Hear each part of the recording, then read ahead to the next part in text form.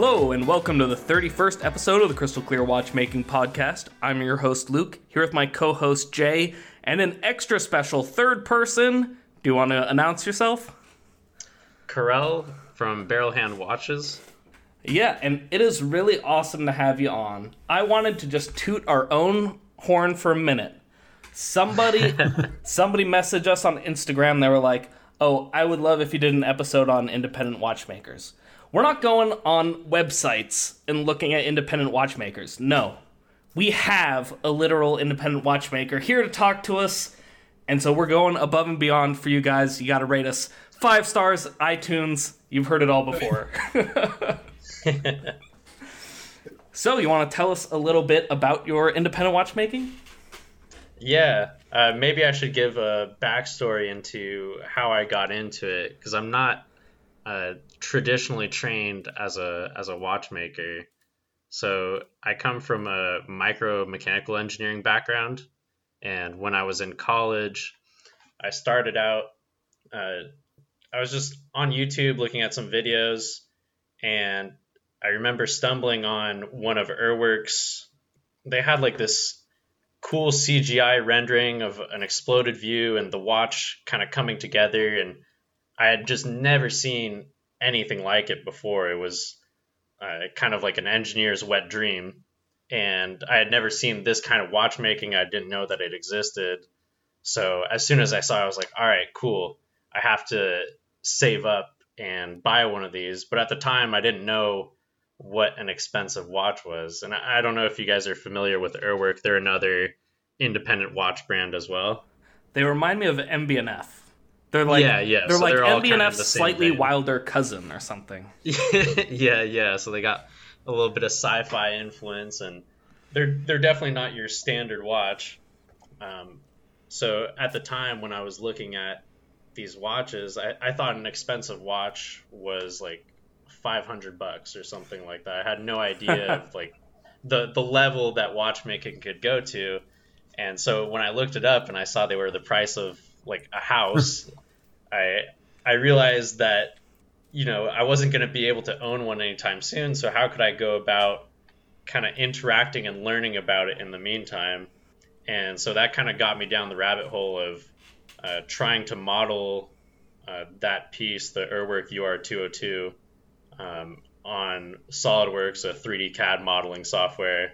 So I spent about a year just geeking out on all the intricacies of this watch and learning all about it and recreating the watch basically from scratch, just based on a bunch of pictures that I'd found online. And once I had a full 3D model of it, I said, well, damn, I have all these parts ready to go. I might as well try to manufacture it. And that kind of got me into all the 3D printing and prototyping. And eventually I had finished a fully working Urwerk homage, so to speak. And I had an article published about it. And shortly after the article was published, Urwerk had reached out to me saying they would want to meet me and see the piece in person. So for me, it was a huge honor just to see that they understood where I was coming from. I wasn't trying to knock off their watch or make a profit off of it. It was just I was a total fanboy of their work and wanted to kind of learn about all the little details of their watches. Mm-hmm. And when I went out there to meet with them, they kind of inspired me to start my own company. And that's where Barrel Hand started in a way. And Project One, I started sketching it out as soon as I was flying back home from Switzerland, which is the piece you see now that I've been working on Instagram for the past 6 years. That's awesome. The new piece is so nice, I have to say. Thank you. It's really cool they let you, like they like kind of like supported you instead of like saying, hey, we're going to sue you or something like that. Yeah, for sure. I think if it had been like Rolex or Patek, I would have gotten just like a cease and desist, obviously. But I think with them, it's such a niche brand that not many people know about it. And I think it's also the intention behind why you're doing it too. They saw that I was just some college student just geeking out over their watches and wanting to learn about it, and it was really cool that they saw it that way as well. Because that could have changed the complete trajectory of all you're doing if the first company was like told you to screw off, you know? Yeah, yeah, for sure. And these guys were my idols too. I looked up to them a lot. Yeah. So the idea of being able to meet them and getting a lot of sage words and encouragement from them was really helpful in my trajectory long term. That's pretty cool. Now, I have two questions about this story. One is, so did you wear watches at all before this adventure? No, not at all. I had never had bought a watch, and the first watch I really owned was this Urwerk 202 that I made myself. Honestly, I totally understand where you're coming from because I had never owned a watch, and then I saw the Vianney Halter Deep Space Tourbillon, and yeah. that's what was like, okay, I need to take apart watches. I want to see what's going on in there. Obviously, I haven't built a watch like you have, so not close. But the beginning was similar, but then you just went way further than I did. Yeah. So for you, a lot of watchmaking is the appreciation for the engineering side of it, you would say? Absolutely. That's like 100% my interest. Yeah. Yeah, that's kind of where I come from too. But I don't know how to use like AutoCAD or anything like that, so... Yeah, I think that's what got me into watchmaking as well, is realizing that it was the perfect mesh of like really high technical engineering combined with a lot of like creative artistic outlet. Because when I was going to school, I didn't see myself just crunching numbers and sitting at a desk from 9 to 5 my whole life. But I really enjoyed engineering and the math involved. It was just like having something to apply it in a creative way. And I feel like watchmaking was this perfect mix to where you could have really technical engineering side of things, but also have just almost a blank slate for creative artistic design. And what better, like, which engineering did you say you're in? What, micro engineering? Yeah, mechanical engineering, and then specialized in like micromechanical. So, well, see, what better degree to have for watchmaking than that? It's like marries perfectly. Yeah, for sure. Yeah.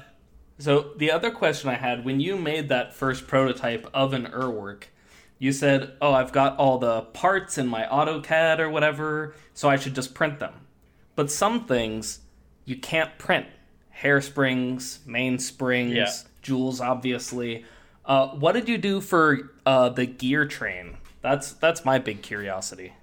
So we started out, we had just taking a base movement and then modifying the gear train so that you could put a module on top of it. So the initial prototype that I had for that Urwerk was based off like a Sellita SW200. Okay. And then eventually switched that to a Miyota 9 series. And then I was in mid-process of switching that to like an ETA, but basically they all do the same thing. It's taking a base engine that's reliable and works well, and then building something off of it. And it's actually not much different from what Urwerk does themselves. If you look at like their early pieces, a lot of it is they take a base movement. They're not designing the mainsprings and hairsprings all from scratch. They take something or have something somewhat custom made, and then they build modules on top of it for their time displays.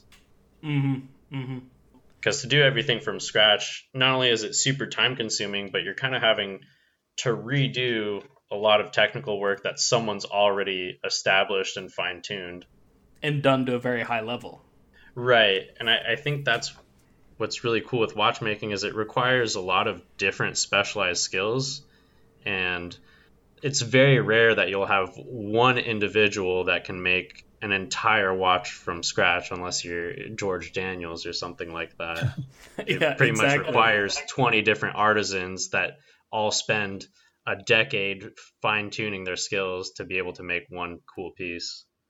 So I have a question on that topic of modifying existing movements. And this is because you two are like hardcore watchmakers, and I'm kind of like the outside person looking in. So my question is, At what point, like let's say you modify, like you said, Solito movement. At what point does it not become a Solito movement anymore? You've modified it so much. Like, is there a point where it's like like you're using a movement and you're attributing it as a Solito movement, but then you modified it so much now that it's not even that anymore? I would say usually it doesn't get modified as much as you would think. So Right. when someone's modifying a movement, they're basically taking it's almost like the powertrain of a car or something like that, where they're taking an engine that's off the shelf and it does the winding for you. It stores the energy. It does the timekeeping, and it has like all the gears ready to go. And it all gets directed into a central post, usually, where you have your hour hand and minute hands and seconds. And then what I would do is modifying the gear train for the hour hand, minutes, and seconds. So instead of it being geared for to do one rotation every 60 minutes, maybe it does one rotation every 30 minutes or one rotation every 10 minutes. You're basically modifying the speed at which it's displaying the time for whatever your complication is. So like for Urwerk, they have like a wandering hour, and so there's a disc shifting into play every hour, but it's a quarter rotation, so they have to split it up. They basically reduce the speed by 4. Okay. I think another answer could be if someone on WatchUSeek can't make a post comparing your watch to an existing caliber, it's your own.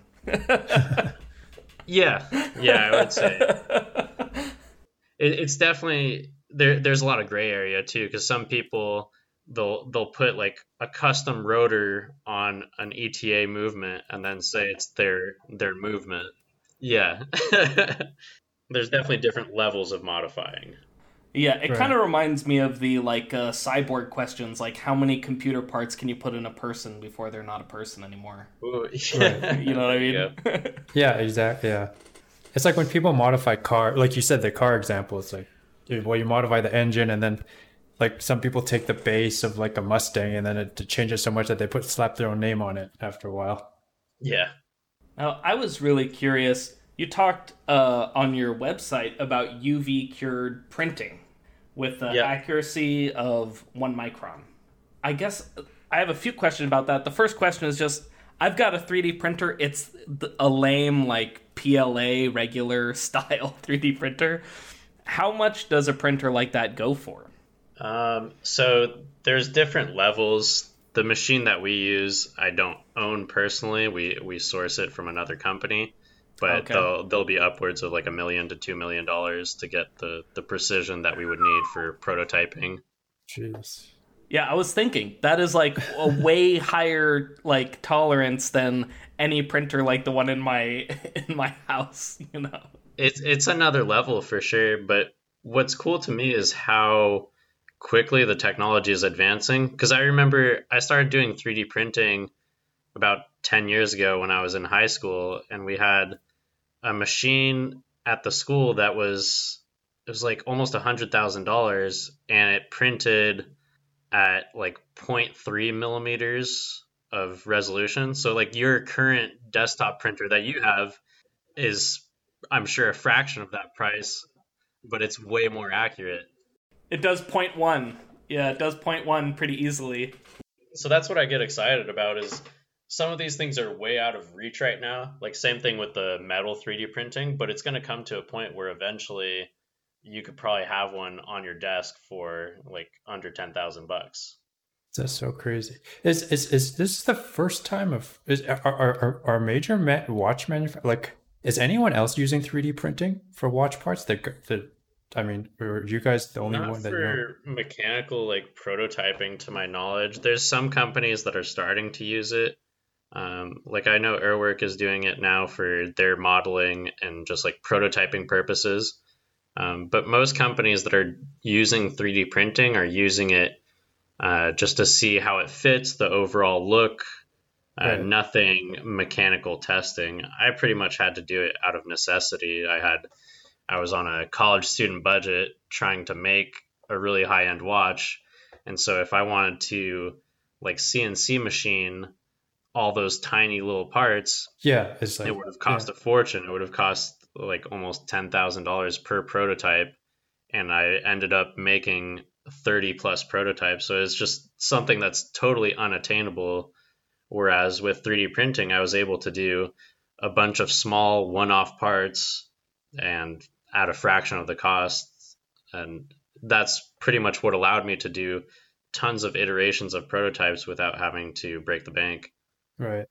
So I just wanted to make sure we were all accurate. There's a guy, Valentin Remonte, and he does 3D printed watches that are the final case is 3D printed.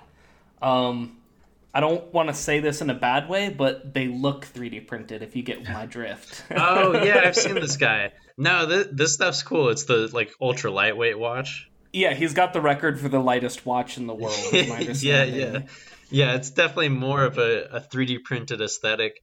But what he's doing is really cool. It's showing off that you can start to make bridges and you can start to 3D print more and more components in a watch that used to be totally unattainable. Yeah, he's doing a tourbillon soon, I think. Oh, awesome. So is the whole watch 3D print? There's got to be parts like the whole watch isn't 3D printed, right? It's the gears are still like from a base movement, I'm pretty sure, and he just imagine he takes the movement and then replaces the plates that hold the gears with 3D printed parts instead. Okay. And then I'm pretty sure the whole case is 3D printed as well. Right. But like the gears, the balance wheel, all that stuff still has to be from another movement or manufactured Right. in a different way. So I was curious about the metal 3D printing that you have done. What is the accuracy for that? Is that also 0.01 millimeters, or what kind of accuracy? We're not quite there yet. I would love it if it was, because at that point you could just like build in your tolerances into parts and you wouldn't need to machine anything anymore.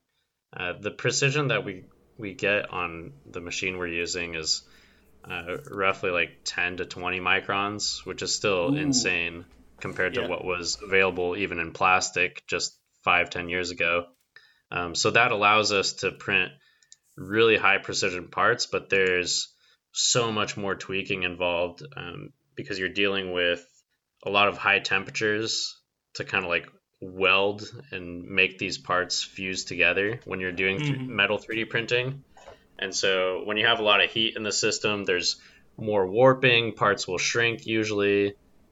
So you have to do a lot of fine tuning for each individual part before you get it right. So I don't know if you see like on some of the parts that we have, there's like heat sinks built into it. We have to like account for the orientation that it's going to be printed in, because if it's printed standing up, it could kind of like bend over or fall. There's a lot of like, it would be nice if you could just upload a 3D model into the metal 3D printer and it just worked out perfect every time. But if you play with it enough, you can get some insane precision with it, because 10 to 20 microns is like if you took your strand of hair and then you managed to flay it like 4 times, that would be the thickness that we're printing at. Crazy. So when you're talking about the heat sinks, I literally copy and pasted this sentence from your website because I wanted to ask you what it meant. Built-in lattice structures optimize dimension accuracy. Is this talking about the heat sinks to stop warping and stuff? Yeah, so initially, so there's 2 major types of metal 3D printing. There's direct metal laser sintering, where you're using a high-powered laser to weld steel powder together. And when we were making parts with that, it introduces a lot of heat into the system, so you get a lot of warping. So we had to build in heat sinks into a lot of the parts. And ultimately, we ended up switching to metal binder jetting, which is a similar process, but it's not using lasers and it's not warping as much. So the heat sinks don't serve as much of an effect as it does for direct metal laser sintering. But what it does help with is it just reduces how much material is on the parts. And when there's less material, there's less weight. And so you could imagine if there's a lot of weight on the top of the part, as it's printing, it'll compress the part. So by having these lattice structures, we create a really strong, like skeletonized part, but it's not very heavy to where it'll compress or shrink the part. So it stays more dimensionally accurate. It feels like I'm talking to like a micro machining engineer or something right now. It's almost like he has a degree in the thing. It's tough to translate it too, because sometimes I get so into like the technical side of things that I also want to try to explain it in a digestible way. I thought it was pretty clear. I like it. Yeah, I thought it was clear too, and I absolutely know the least probably. Okay, cool.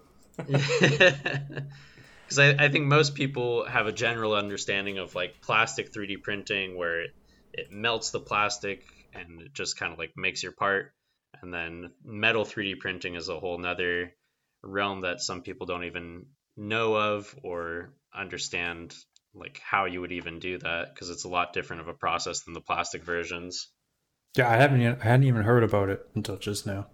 Yeah, so with metal we can do steel, titanium, you can do precious metals, aluminum. Steel tends to be the most precise, and titanium is cool, but it's a lot more expensive to do for sure.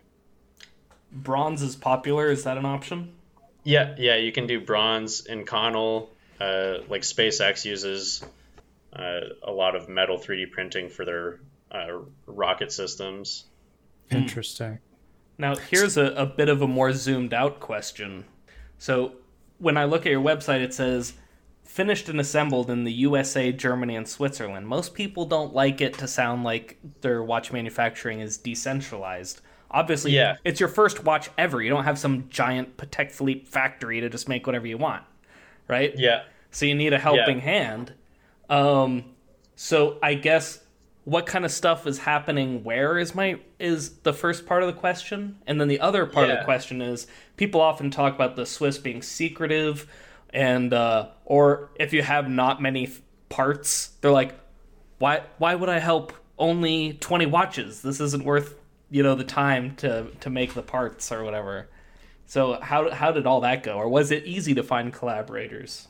No, I think there's a lot to kind of break down from what you're asking, because I think one of the issues we have here in the US is that there isn't just some one-stop shop where you can go and present your watch concept and just get it made, and they'll connect you with the strap supplier, the dial supplier, the case supplier, the screw supplier, the sapphire crystal. I mean, there's so many like specialized suppliers and skill sets you need to make a watch that it makes it really difficult to do that here in the US because there's no infrastructure. And so initially I had gone to Switzerland to try to find some of these one-stop shops, but the issue with that is that they know they have the monopoly, so they can charge out the nose for whatever they want, because they know you don't really have another option besides maybe going to China. But for a project like this, that's just not even an option with how complex some of the more mechanical features are. Mm-hmm. So I quickly realized, though, that we have so many talented people here in the US, and it's just a matter of connecting the dots. Like, we have amazing leather workers, woodworkers, dial makers, machinists, watchmakers. Like, we have all these talented people here in the US. They're just, we haven't connected everyone together yet.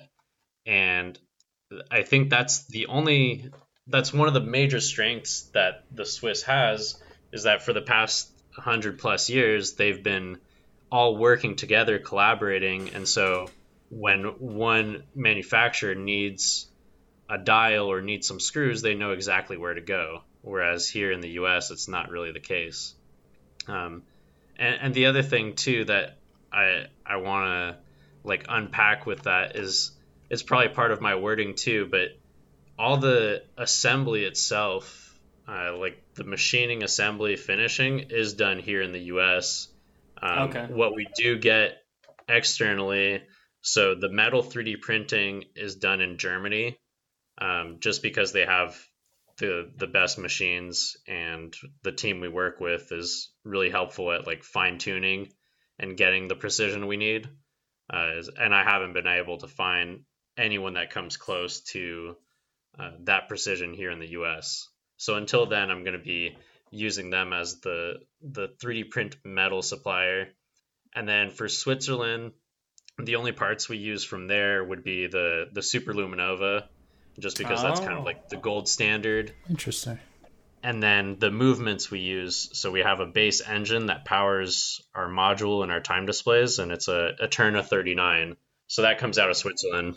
I love Eterna. Nobody knows about those guys, but they're the best. Yeah, they're underrated for sure. It's a really cool movement, and working with it for the past couple of years, it's been really cool just to see how much of an improvement it is over, say, like even an ETA, which a lot of people consider to be, this really reliable workhorse. This one just takes it to another level in terms of the gear train construction, the accuracy that they come out of the box. It's really cool, and it's been a nice movement to work with, especially for a project like this. Well, ETA is just Eterna's baby in the first place, so it just makes sense that Eterna would be back on top in the end. So we've been talking about the mechanical nitty gritty, but stepping to the design side, I'm looking at your project one design. It looks very different, obviously, and I know you had got inspiration from their first watch was the work.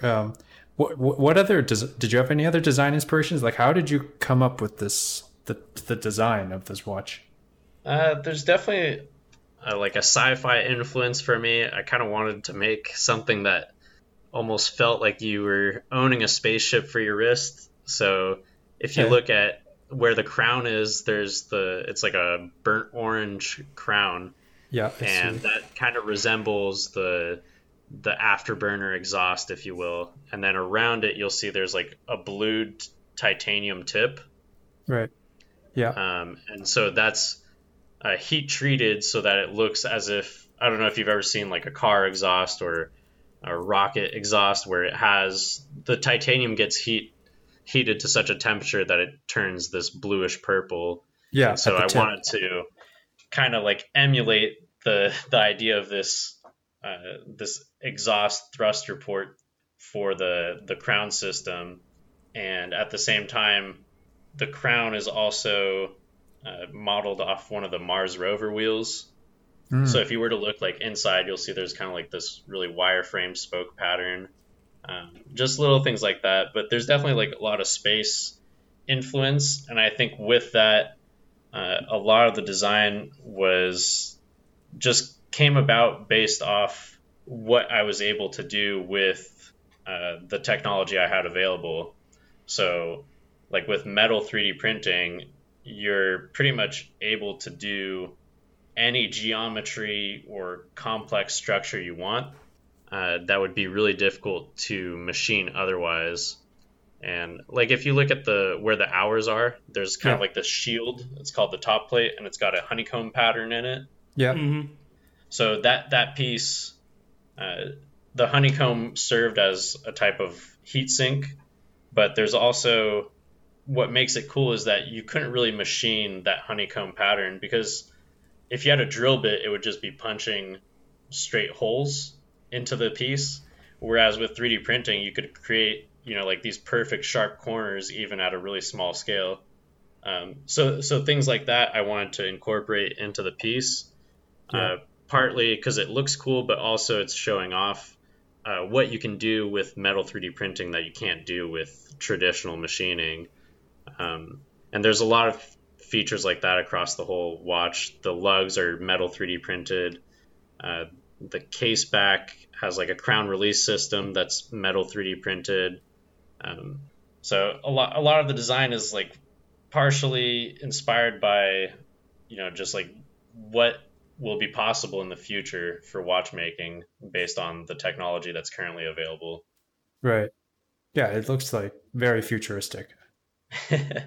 Now, since it has a lug-to-lug of 44 millimeters, that's still the case, right? That was on one of the prototypes you had written that?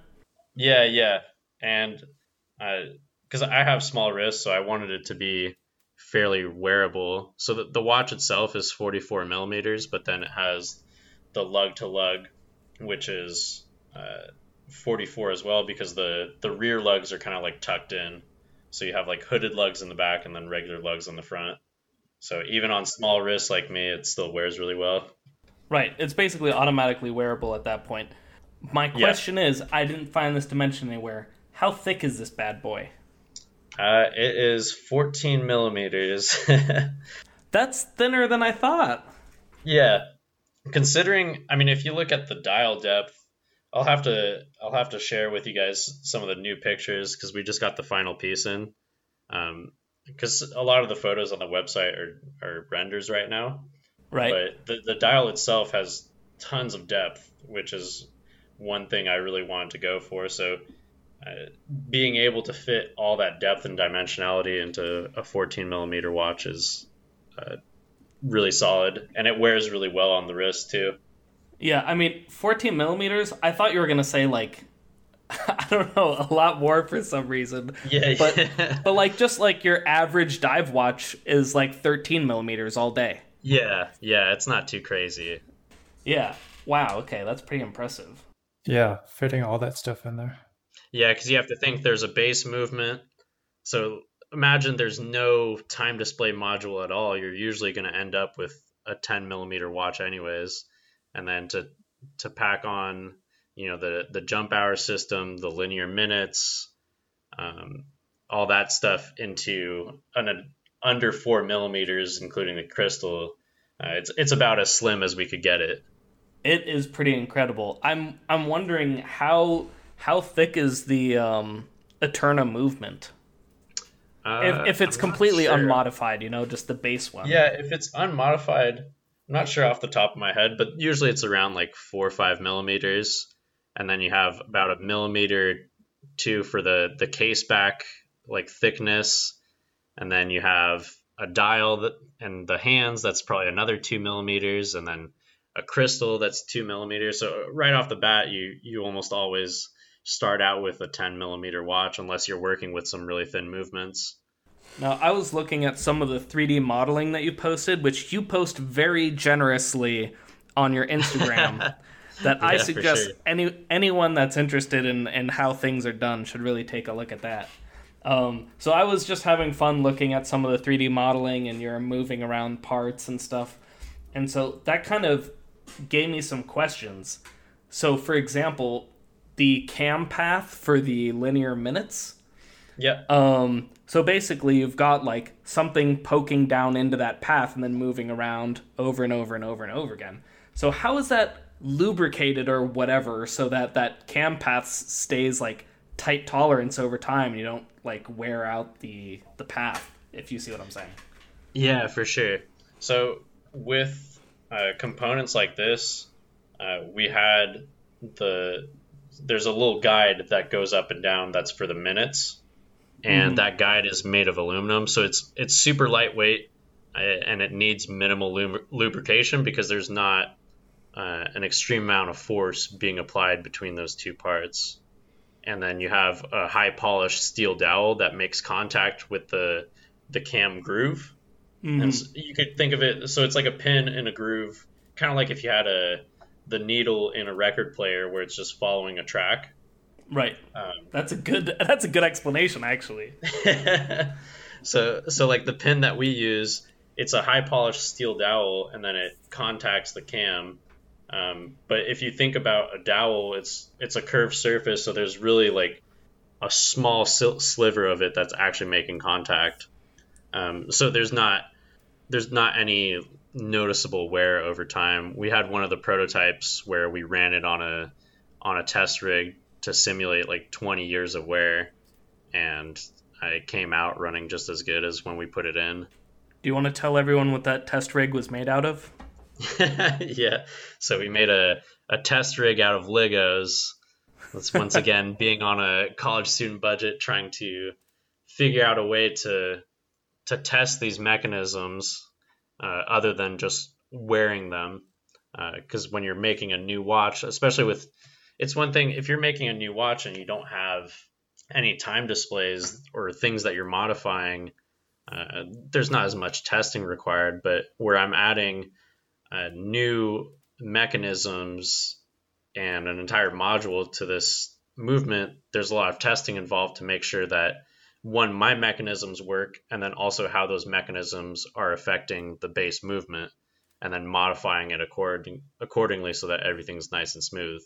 So what we wanted to do is simulate, 10, 20 years, 30 years of wear on this watch so we could get an idea of what that would look like. And so I made this Lego test rig where there's a motor and a gear train that links up to the crown of the watch. And then we have the crown disengaged. So you can imagine like when you're setting the time, you're kind of like running through the time more quickly.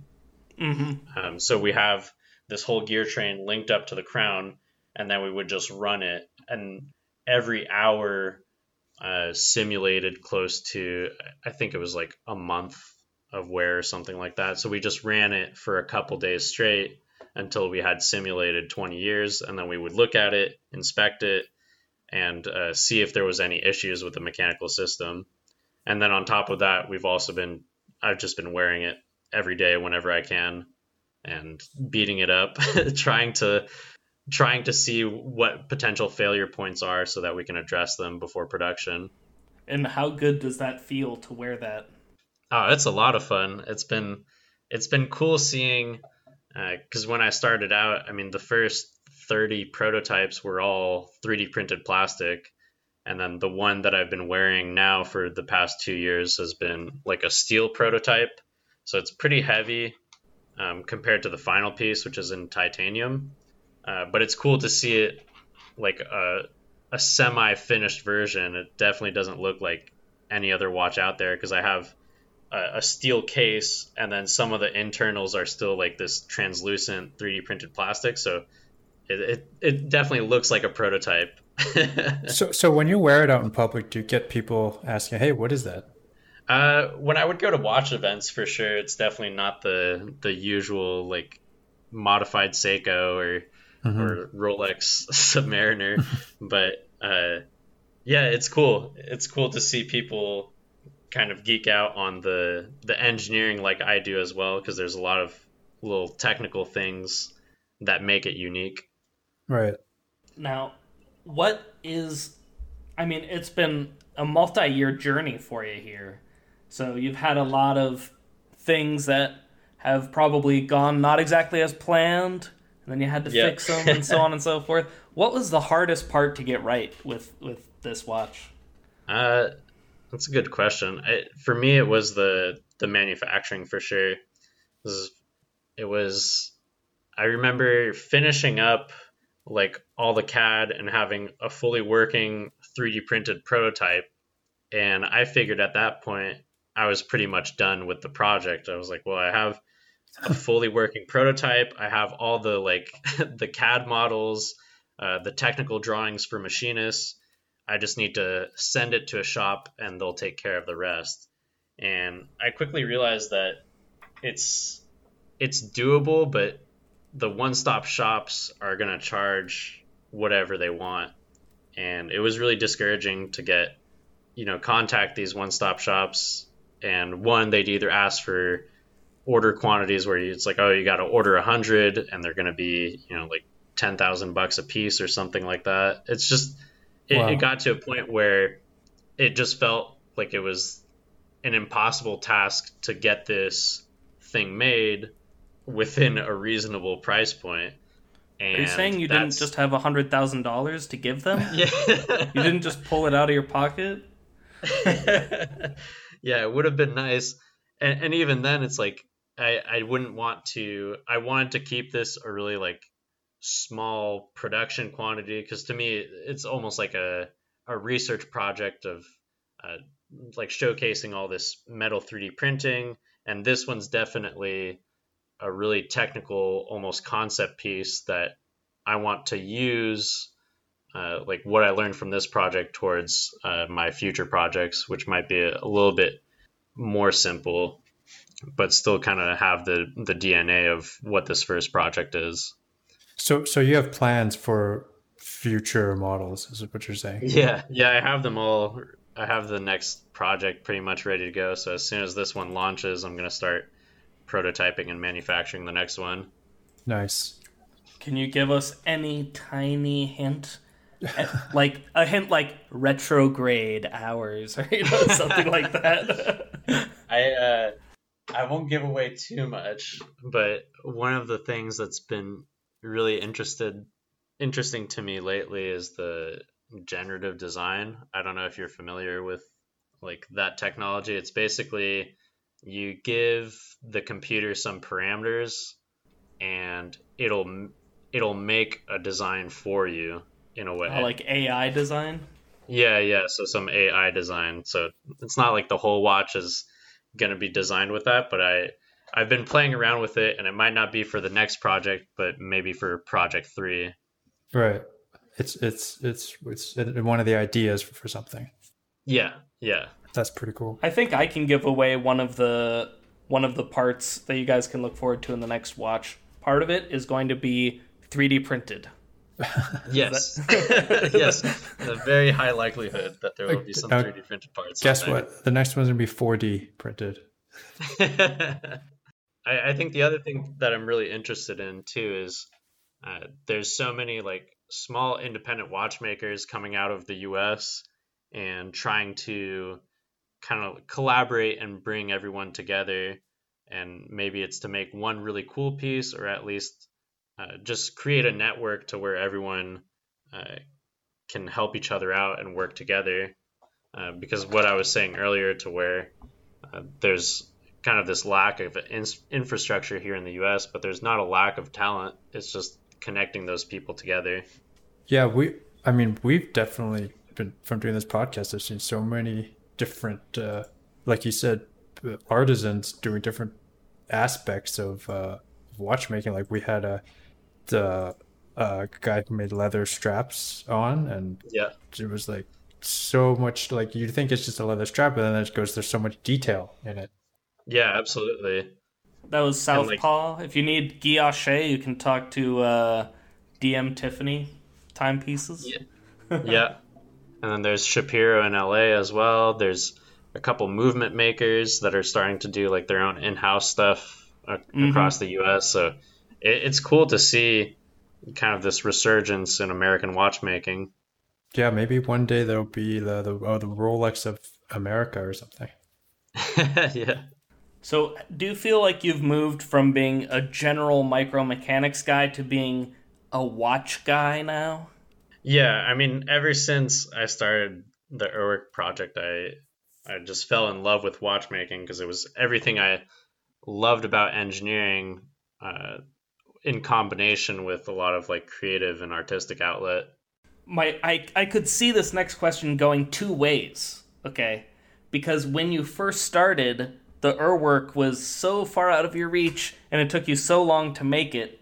Did you buy watches just to enjoy watches in the meantime, or do you only wear your Urwerk homage and your own prototypes?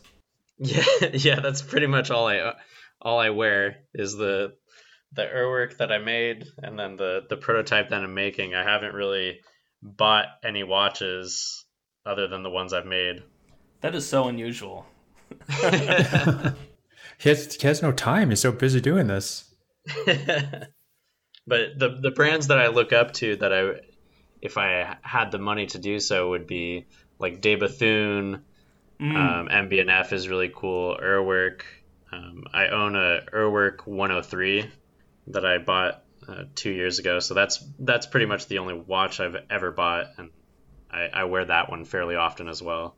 How do you feel about Vianney Halter?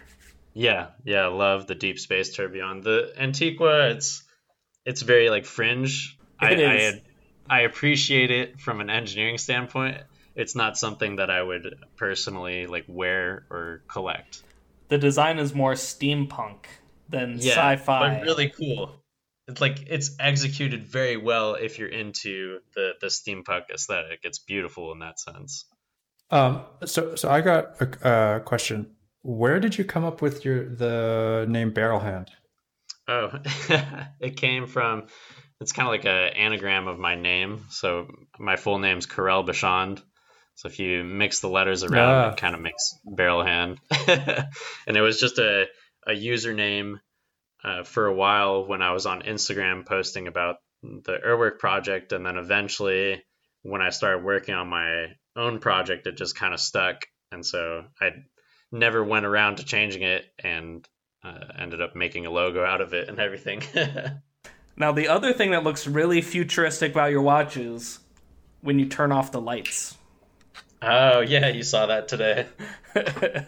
Yeah, now, so you've got that awesome way of understanding the minutes, which I feel like people just need to go on your Instagram and look at it to truly understand. But you've got a circular indicator that changes colors, and that tells you which side of the minute track to be reading, which is pretty cool. Yeah, exactly. Difficult to explain, but when you see it, it's pretty. It makes it's sense. pretty easy to do a quick read. Yeah. Yeah. So you've got the color inserts for this minute track. Is that like loom that's mixed with epoxy? What is that? So it's a loom composite that one of my friends makes down in LA. And so he makes these loom composite blocks, and then he machines them to the exact specs that we need, so that I can insert it into the cam plate, and then it just sits flush, and it looks like it's almost part of it. But what's cool is that because they're actual pieces as opposed to like a loom paint, they absorb a lot more light because it's like 0.5 millimeter thick, whereas a paint might be like 0.1 millimeters. So you get these really thick chunks of loom, so it glows brighter, but it also holds the charge for longer.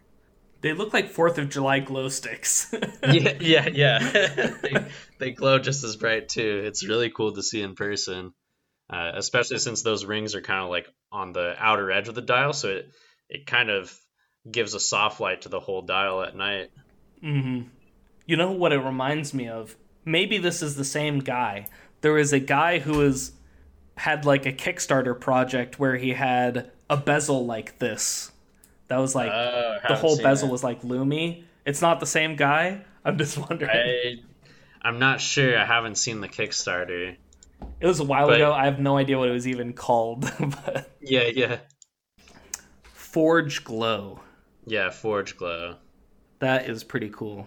Yeah, it's a really cool material. And then the rest of the loom as well is like all the indices that are with paint are Super Luminova. And how deep are those wells to put the Super Luminova into?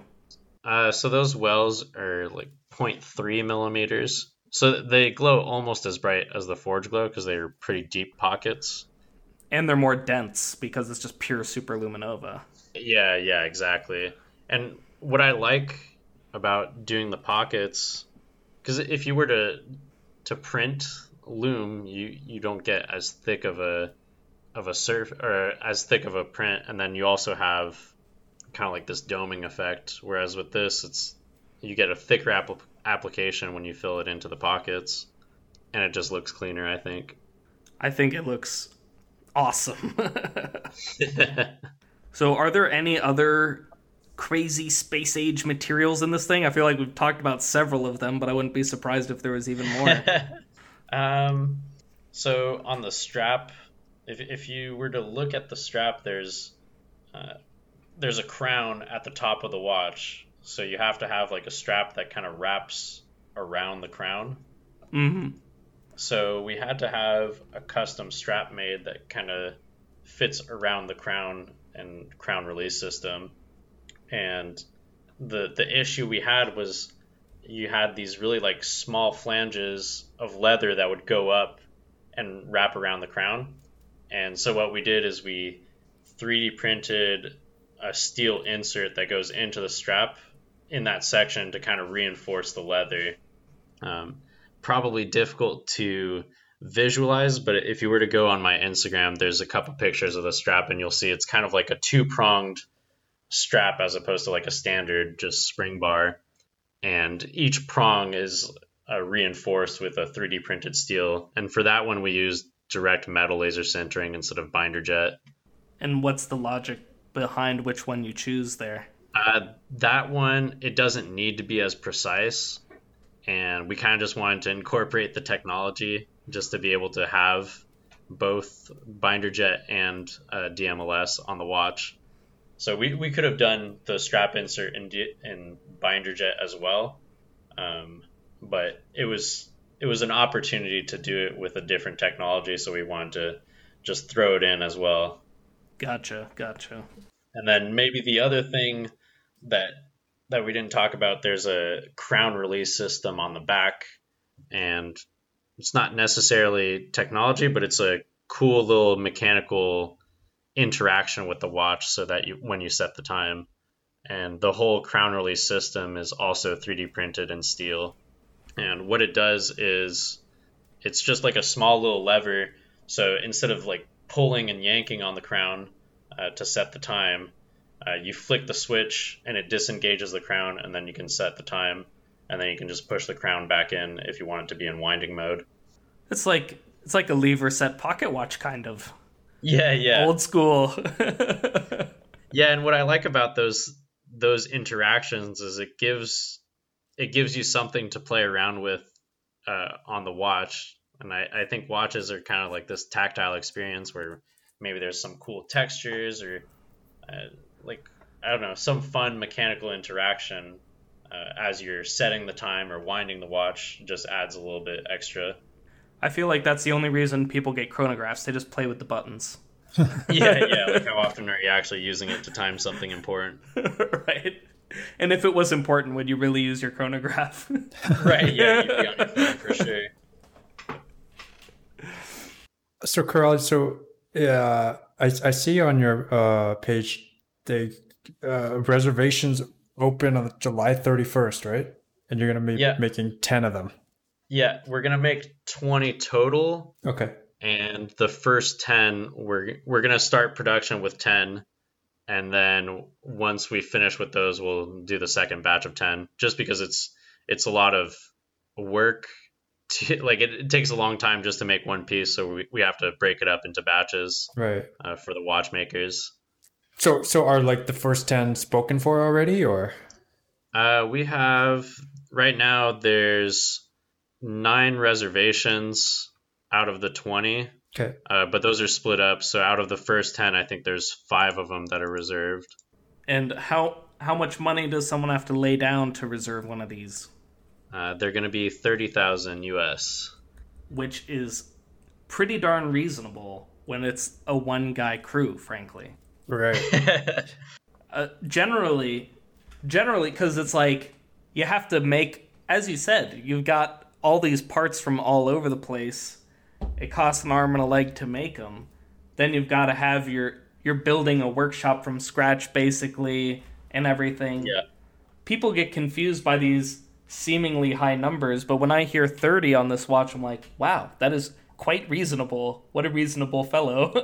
Yeah, and I imagine it's more of a passion project than trying to for profit, right? So. Yeah, for sure. I would be making these watches whether it paid the bills or not. It's just, for me, when I started this project, it was almost just to create a dream watch and what that would look like and what that would feel like and how the time would be displayed. And ultimately, I wanted to be able to wear a dream watch that I made by myself from scratch, and then if other people want to buy it, even better, and it helps support future projects as well. Right. I just had a really crappy idea, but I want to share it with you. You know how you've got the honeycomb? Yeah. At night, okay, you get the loom through the honeycomb, which is pretty cool. Yeah. What if you put prisms in those little honeycomb spots? Oh, that would actually be pretty cool. If you could fit some tiny prisms in there and it just refracted the light everywhere. Yeah, just like getting crazy with it. That's Yeah, probably obnoxious, but Well, if you want to make a custom one, let me know. I think these things are going to sell themselves. You're going to sell, I don't know if you're maybe going to sell 10 or 12 or 15 now, and then people are going to go to watch shows and show off their barrel hand, and then instantly all the rest of them will be sold. Yeah. Right.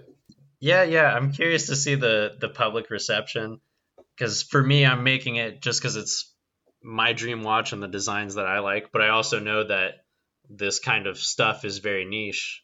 And what makes it fun when you're making watches like this is you're not designing it to please everyone. Whereas I think like sometimes you're making a Kickstarter brand watch and it's a diver and you make it almost as generic as possible to try to get as many people on board with your design. That's so annoying. And I think this is kind of the opposite approach where I'm making it exactly how I would want it and what kind of design language speaks to me.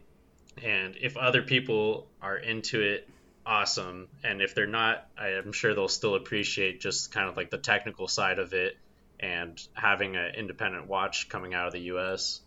Yeah, right. That is so awesome. I mean, you're just releasing your first watch, and to me it's like one of the best watches released from the US. Like, thanks, man. I've got you up there at the top, and then you're sitting next to like Shapiro for like classic styling, you know what I mean?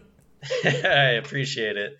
That's what's cool with watches too, is there's so many different interpretations. There's no right or wrong way to do it. Could you imagine yourself using like maybe some old-fashioned finishing techniques in some of your future watches, or are you gonna stay fully future looking, if that makes sense? Yeah, it's something I've been playing around with. I think what I really enjoy doing is taking this really old school craft of watchmaking and kind of doing a modern futuristic interpretation of it, and seeing the contrast between the two is really cool too. To where maybe part of it is handmade or has like a guilloche pattern on it.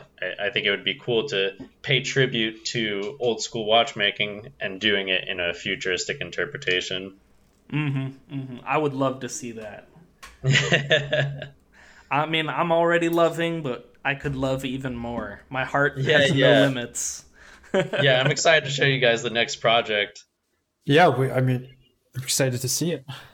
This one hasn't even fully come out yet. How soon is this new project going to start showing little sneak peek shots on Instagram?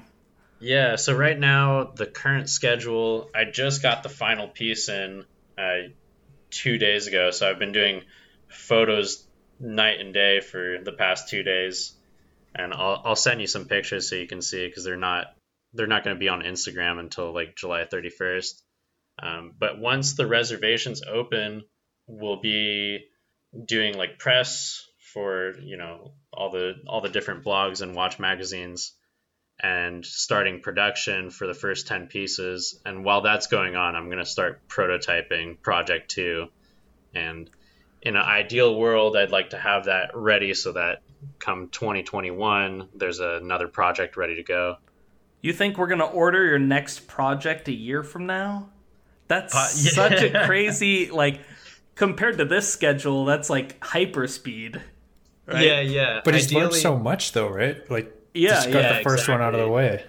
Yeah, that makes a huge difference. Is what takes so long when you're making the first project is, like, for this one, it took me 2 years just to build the supply chain and set up all the manufacturers to be able to even produce the watch.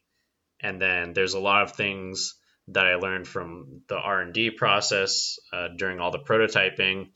And so it continually speeds up the process. It doesn't mean we'll be able to churn out a watch every month, but I've been able to kind of get a sense of how long things take. And based off of this first project and the progress we already have on Project 2, it should be more streamlined to where I would like to ideally launch it next year. Right. So speaking of doing press for the for the Project One, have you been doing other press besides like I mean we're very happy you're with us, but like you came on to do a show with us.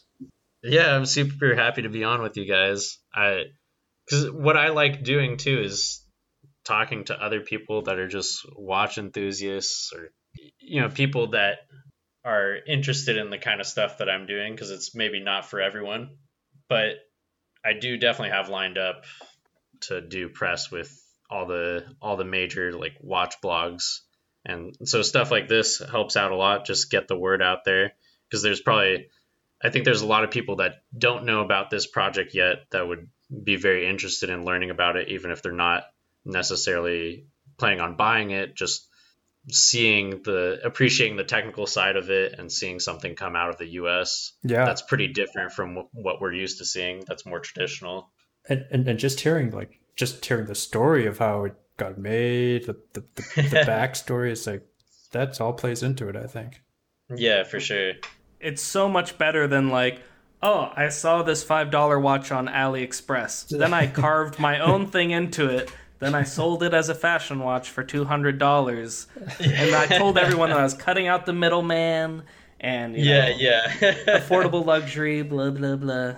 Yeah, there's a lot of that floods the watch industry. No, this is what we need going forward. I believe in this so much more. Yeah, I think thanks, man. I think it's gonna sell out like so fast. Yeah, I'm curious to see as well. We haven't done any press yet, other than just our documentation on Instagram, and we already have almost half of them reserved. Yeah, so I'm sure once we get it up on Hodinkee, A Blog to Watch, and Quill and Pad, and all those other watch magazines, it should hopefully fill out the rest of the reservations. Yeah, and that push is happening at the end of the month. Yeah, probably early August. Okay, so we get to read a lot of nice articles afterwards. But you'll have heard it here first. It'll be old news because you listen to the best podcast, okay? Yeah, and when the second model comes out, we're going to have you on again. Yeah, absolutely. I'd be happy to. Well, is there anything else that people should know or hear about?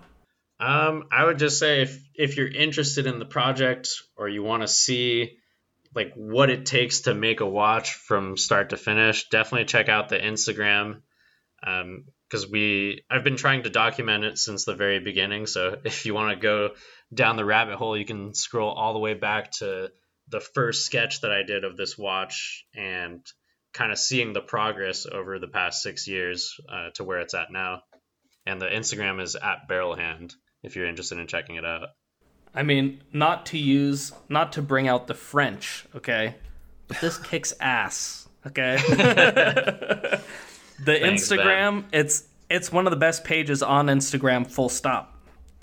So, yeah, especially if you're into watchmaking. I mean, it's like watchmaking heaven in there. Yeah, that was one thing I really wished more brands did. And why I ended up doing it for myself is I was always curious to see the development of watch and what it takes, because I think people get a better appreciation of what goes into each piece when you see all the work that's involved. And there's a lot of like new independent watchmakers that are doing the same thing, and I love seeing the process and learning about all the little intricacies of why something is difficult to make, or it's what I geek out on, especially from like an engineering or technical perspective. Yeah, for sure. And it's like, not everyone has $30,000 to buy the watch, but you could scroll through this Instagram and get appreciation as free, basically. Yeah, I right? think you can enjoy it just as much. Exactly, yeah. Are you going to hire some models to wear it looking very fancy to post on your Instagram later? Yeah. I think I'm gonna keep it simple and not do the whole brand ambassador thing, and just let the watch speak for itself. I mean, if you want a very handsome man to wear one, you send me one for free. I'll post it as much as you like. All right. Well, Obviously, it was amazing having you. I'm sure our listeners learned a lot, especially about all the different techniques that you don't really see too much in watchmaking right now. We'll see everyone next week. We'll continue to discuss gears, springs, oils, watches, brands, all things watches and watchmaking.